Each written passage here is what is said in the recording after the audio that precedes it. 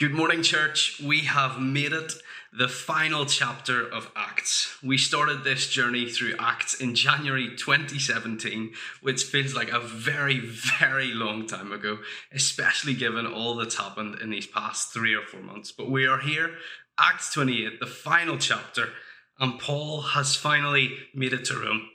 He told us about this. We found out about this in Acts 23, which was just a few weeks ago for us, but was a number of years ago for Paul, as he went through numerous courtroom trials, through imprisonment, through a murder plot, through an incredible journey, the journey to end all journeys that Nick told us about last week, as he navigated sailors, soldiers, the sea, and snakes before finally land in Malta. And then he still had another 3 months before he finally made it to Rome. And that final journey, that final journey from Malta to Rome. Well, I don't know about you, but I felt a little bit jealous of Paul in verses 7 to 16, as he finished his time in Malta, and he then navigates the Mediterranean, visiting Sicily, and then landing in the Bay of Naples before finally tripping up to Rome.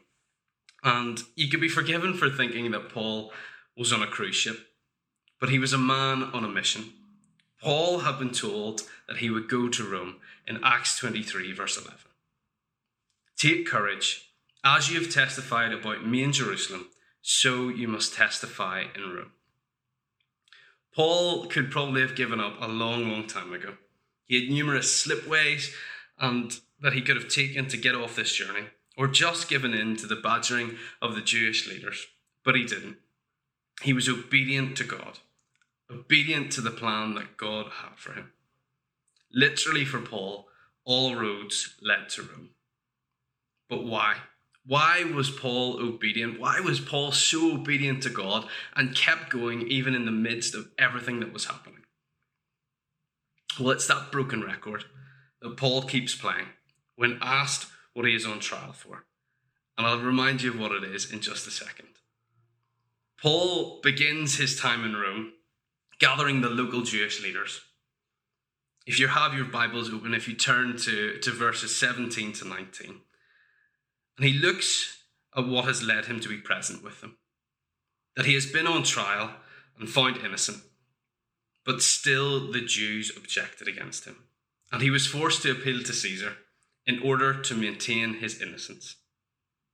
He has meant no trouble to his fellow Jews, and he wants to speak with them to be clear, and tells them why he is on trial. And let's look at verse 20 and that broken record. It is because of the hope of Israel that I am bound with this chain. That broken record that Paul has, which he intends to completely and utterly wear out, and I hope that we might want to as well. He stands on trial because of the hope of Israel. The same hope Paul talks about in chapter 23.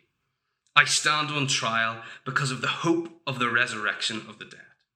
In chapter 24, I have the same hope in God as these men themselves have, that there will be a resurrection of both the righteous and the wicked.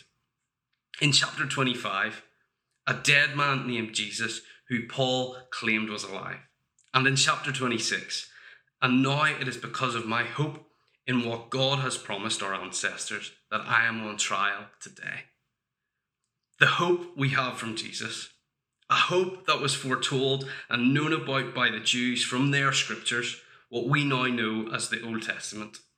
A hope that Paul fully understood, that he was hell-bent on making sure that everyone knew about this hope, and planning to completely wear out that record for everyone to hear. Paul, in what he speaks about, and the rumours about his new sect of Judaism, has whet the appetite of the local Jewish leaders. And they return a few days later, along with a few friends, to find out a bit more. We see this then in verse 23, as Paul gathered these Jewish leaders in front of him, and we read that he witnessed to them from morning till evening, explaining about the kingdom of God, and from the law of Moses, and from the prophets, he tried to persuade them about Jesus.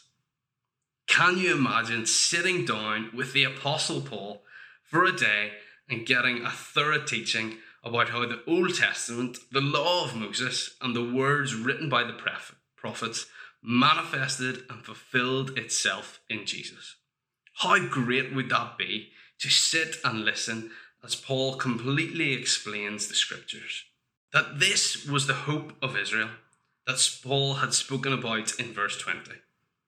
That everything the Jews had believed in, waited for, and longed for came to be in the man of Jesus.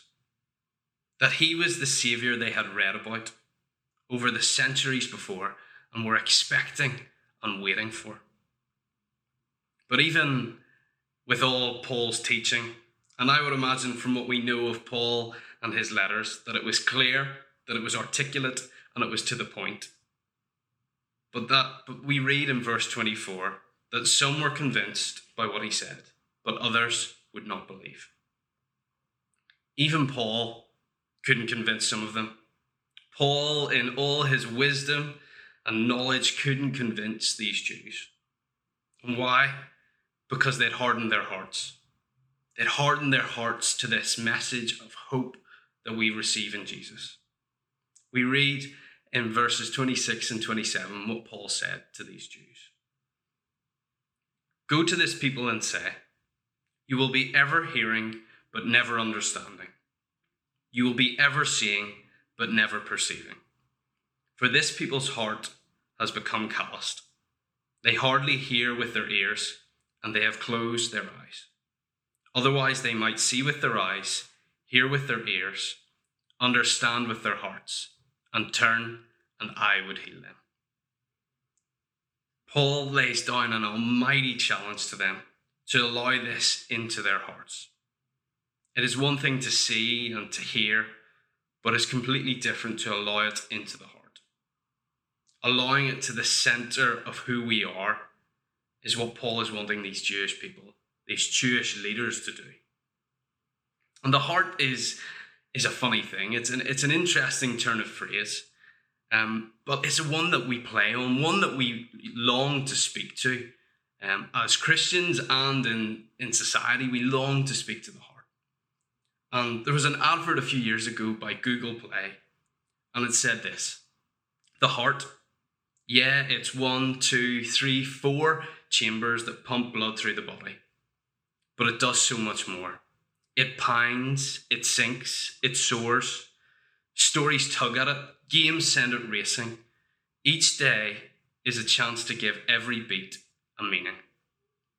More than anything, the heart wants to feel. There are 2,500,000,000 heartbeats in a lifetime. You should feel every one of them. We want the heart to feel the love of God and to know it.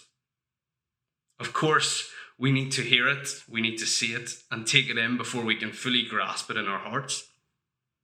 But the heart is where it grows, where it thrives, and that is where we should pray that our gospel lands, in people's hearts.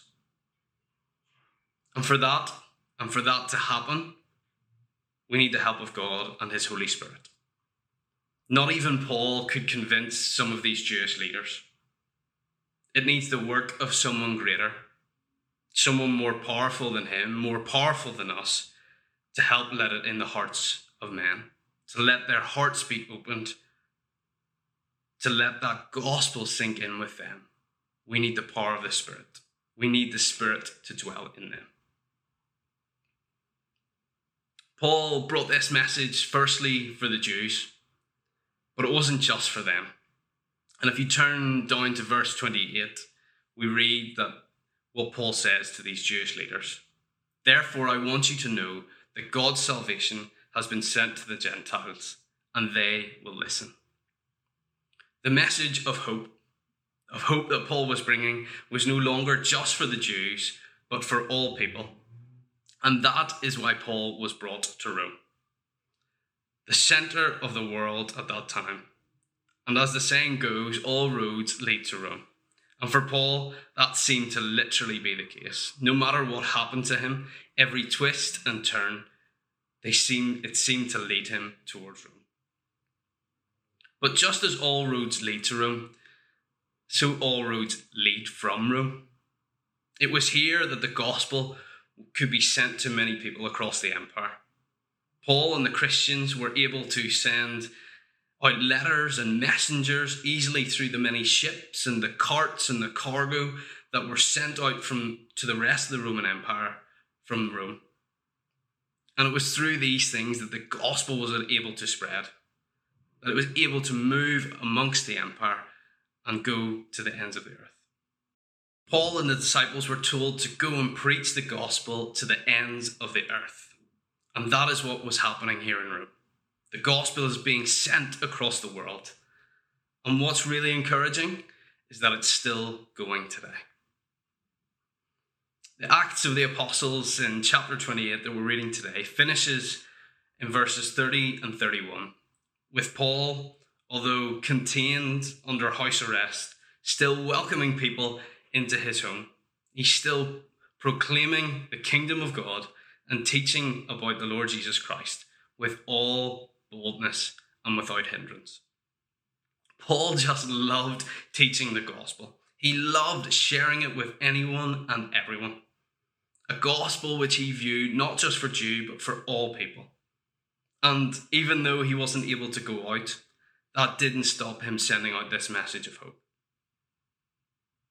For me, as I read this passage and this, looking at the book of Acts, it almost felt like Acts didn't have an ending. As we know from Paul's letters, he continues to teach and to write longer than these kind of final 2 years that Luke alludes to in verses 30 and 31. But there doesn't appear to be a definite ending. And why is that? So whilst this might be the ending of Paul, it's the beginning of us and what we're going to do. Paul got the ball rolling with spreading the gospel to all people and all nations. But he didn't complete it. That job was taken on by the other Christians and is for us to continue today. We are to continue sharing the good news to all the corners of the earth. And that is why we as a church are committed to things like Alpha. Make sure you sign up for 8th of July if you're interested. That's when we're starting our new course. For our Big Questions events that allow people to come and understand more about Christianity and how we as Christians interact with the big issues. To be praying for our friends and family at 1423 every day so that they might come home to God. That they might come home to God and welcome him into their hearts. We want to let the gospel be heard everywhere, but it probably won't be easy. We might not end up on the same journey as Paul, with trials, imprisonments, and shipwrecks, but there's a good chance we'll face rejection. And people who won't believe, even when giving the most compelling of information. I myself have faced that in the past year. I have invited at least 6 people to our Alpha courses over the past year. And do you know how many have come? 0. I've had none of my friends want to take up this offer of joining Alpha. But that's okay. That's going to happen. That's the reality that Paul faced and that we as Christians face. But I want to encourage you, don't give up, even when the no's come your way. Because you may have just sown the seed of thought. You may have just set the fire that somebody else might come along and set alight. But the another encouragement is that we don't do this on our own. The work of telling others isn't solely down to us, but the power of the Spirit, the power of the Holy Spirit working alongside and through us to tell others. That's what this is really about. That's what the evangelism and the good news really works through, is the Holy Spirit. And I thought the book of Acts was perfectly summarized in this little passage that I read in a commentary. Such is the history of Christianity. It began with a carpenter from a small town in Israel. It spread initially through the work of 12 mostly uneducated apostles, and later through the work of the Apostle Paul and his book of Acts. But although the book of Acts is known as the Acts of the Apostles, it could even more accurately be called the Acts of the Holy Spirit. Because whatever the apostles did, they did through the power of the Holy Spirit. And this power and this work is continuing today through the world right up to now. The book of Acts is not finished. Guys, we are part of this story. We are to work in the power of the Holy Spirit, to go out and to continue the acts of the apostles, spreading the word and the gospel and the good news and the hope of Jesus to the ends of the earth. And so today, as I bring this sermon to a close, there are probably two areas where all this lands. Maybe you're hearing and starting to understand some of Christianity for the first time. Maybe you've never heard anything about Christianity, but you've maybe been interested in this good news that I've spoken about today, this hope of Jesus that I've told you about today. And if that's you, if you're interested in finding out more, why not open up your heart to God? Open up and let him in. Get to know him personally. Get to have that relationship with him. Try and understand a wee bit more about who he is and what this hope really means for your life.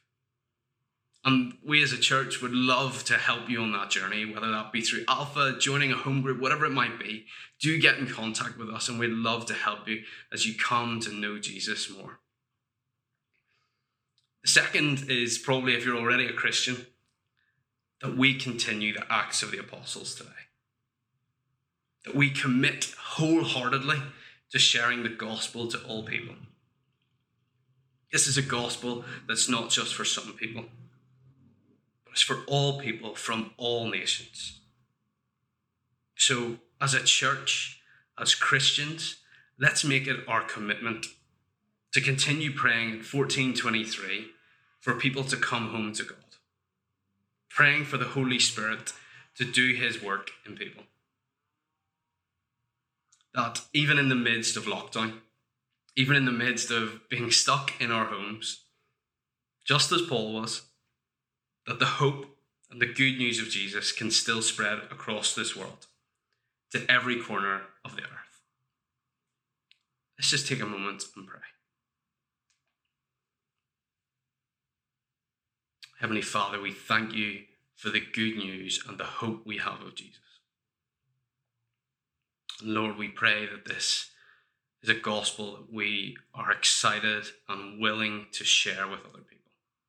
Excited and willing to take to the ends of the earth. And Lord, we pray for your Spirit and your help in